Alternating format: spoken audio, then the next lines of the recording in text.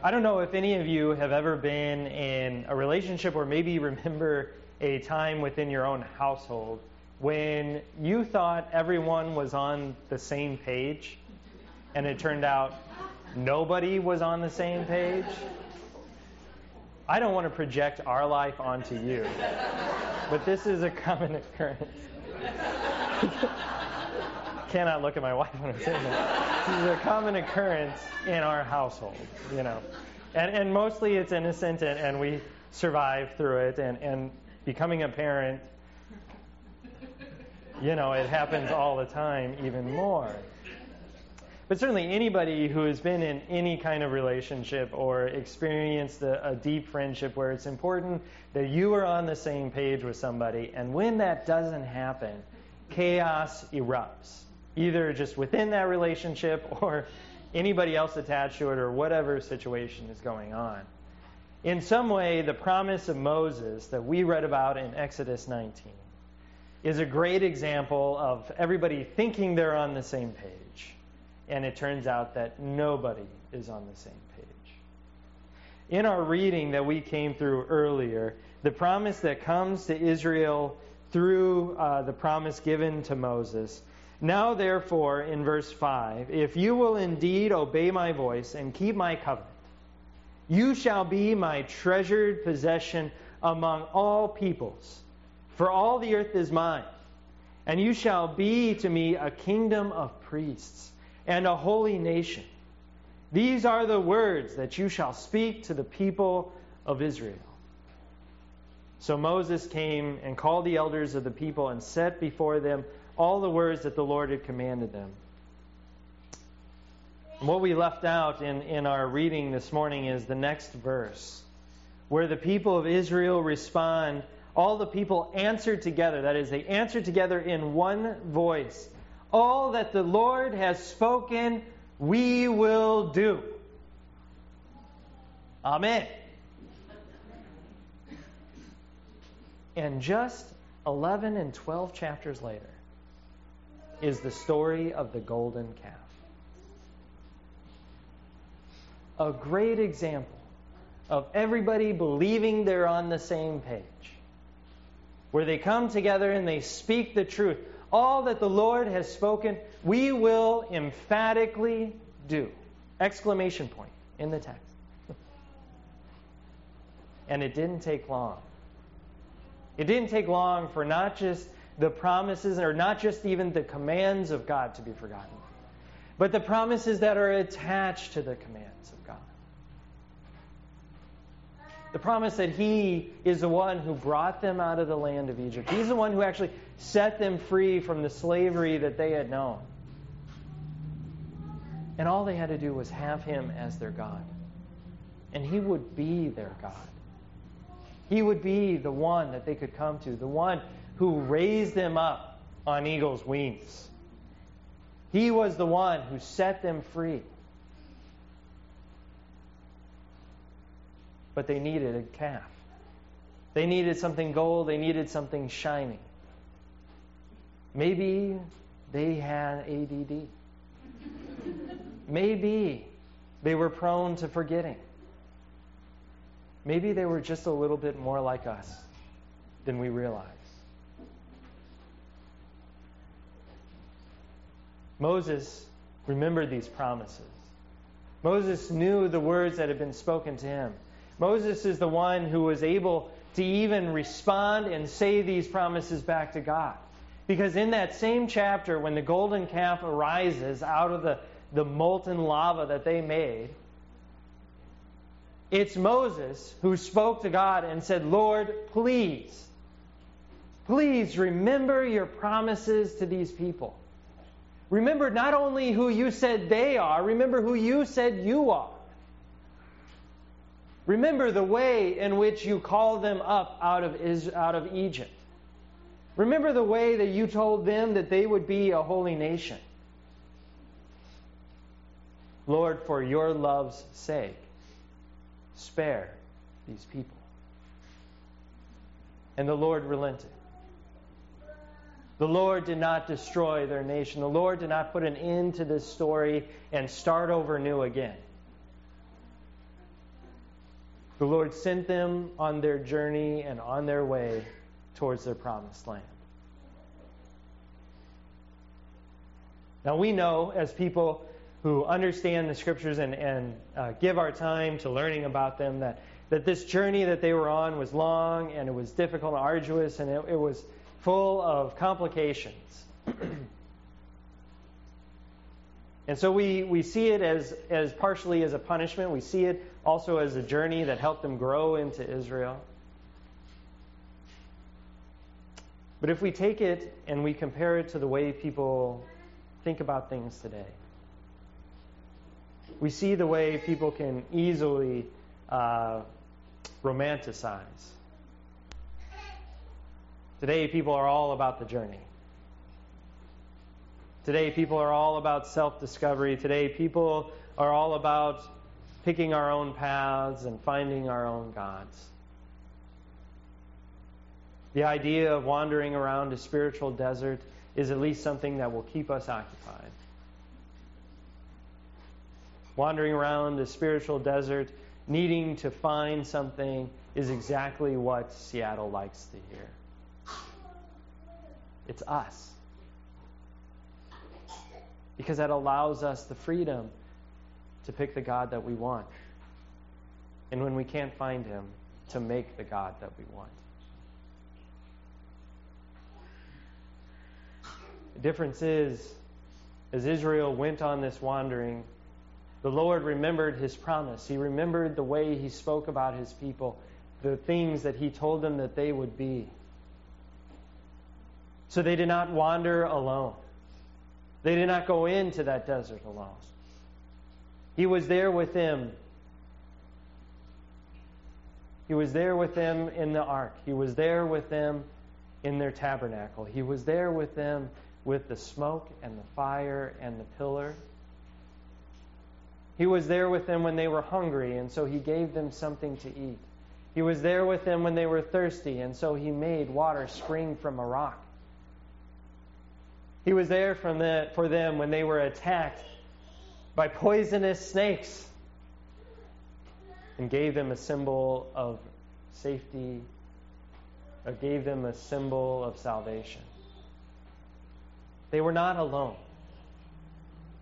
They were not sent out there to wander by themselves, but He was with them because the Lord has given a promise. He has promised a holy nation. He has promised a people who would be a priesthood. He has promised to raise us up on eagle's wings, to deliver us from our slavery. Jesus speaks of the way Moses writes about Him,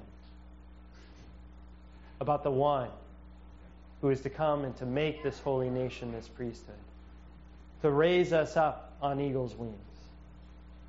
He is the one to take away those idols, to take away those golden calves, to lead us in a direction so we're not wandering in a desert, to give us a spirit that carries us through, to give us a sign and a symbol of our salvation.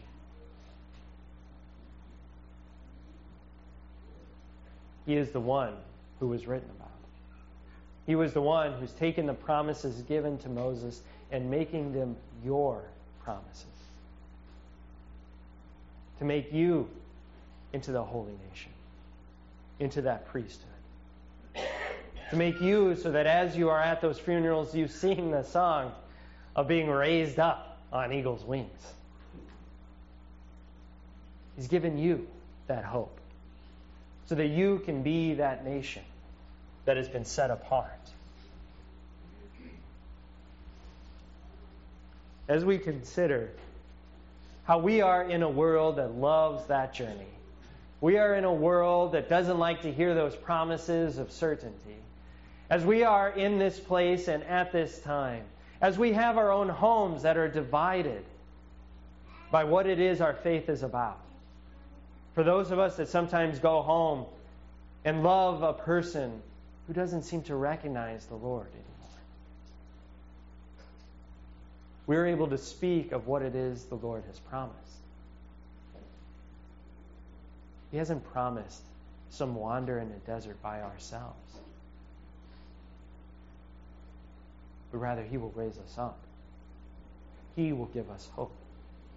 He will lead us forward. As Jesus says to the Jews at that time, if you believe Moses, you must believe what he has written about me.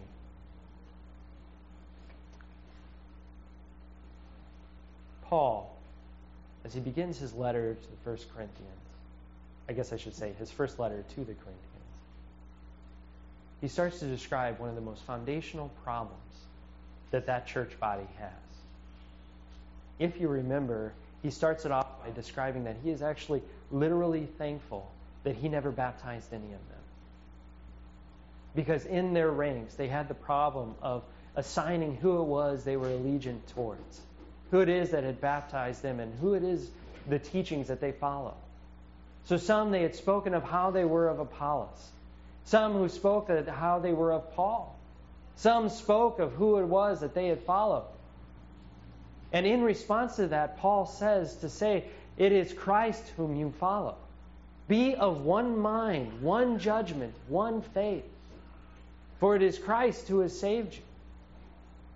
As Jesus comes into Israel, people are making those same statements, that they are ones who are of Abraham, or they are ones who are of Moses. That when they spoke from authority that was founded only in men.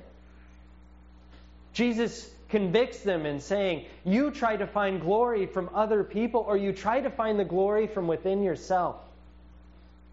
It is yourself whom you follow. But unfortunately, when you follow yourself and try to find glory from yourself, it ends when you end. But seek the glory that is from above. Seek the name that actually delivers these promises to you. Remember that we gather together. We may bear the name Lutheran, but we do not gather together in Luther's name. We do not gather together in Melanchthon's name, if you know who that is. Or Walther's, or Brad's, or Marcus's. We gather together in Christ. Because we are now a holy nation. We are one who's been brought together in that name. It is a promise first spoken by Moses. It is a promise fulfilled in Christ to you. How is it? How is it then, you can ask, that the Lord has made us into one nation, that has called us together? Because we are now one people who bear one baptism and the name that has been called over us in that baptism. So that as we gather together from our different backgrounds, we are all people that can approach the altar together, receiving the same gifts, being called the same name. We are a nation that gathers together, and we are a nation that is sent out together to be those nations where we are at, in our homes, in our works,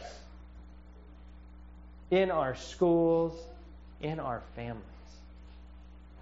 How is it that we are ones who have been raised up on eagle's wings? For we certainly know the many different deserts that we have wandered in our life. We know of the times where we felt that we had absolutely no hope, or the very thing that we cherished the most, or we didn't realize we cherished the most, is gone. Certainly we remember the different deserts that we have been led through, either spiritually, physically, or mentally. But we were never alone. We were never alone once in each of those times, in each of those dark places, in each of those dry and hot places. And the dry heat does not count as relief. We were never alone. For we have received the promise of this holy nation that wherever we go, there He is with us. In whatever dark and deep places, the Lord reaches down into Sheol and He pulls us out. So that we have hope of not just a future resurrection, but we have the promise of newness of life right now. For we have been raised up on eagle's wings. so that we know as we go out as that nation, as we go out as His people, that we are not alone, but have been raised up. How is it then possible that we can be a nation that is called a priesthood?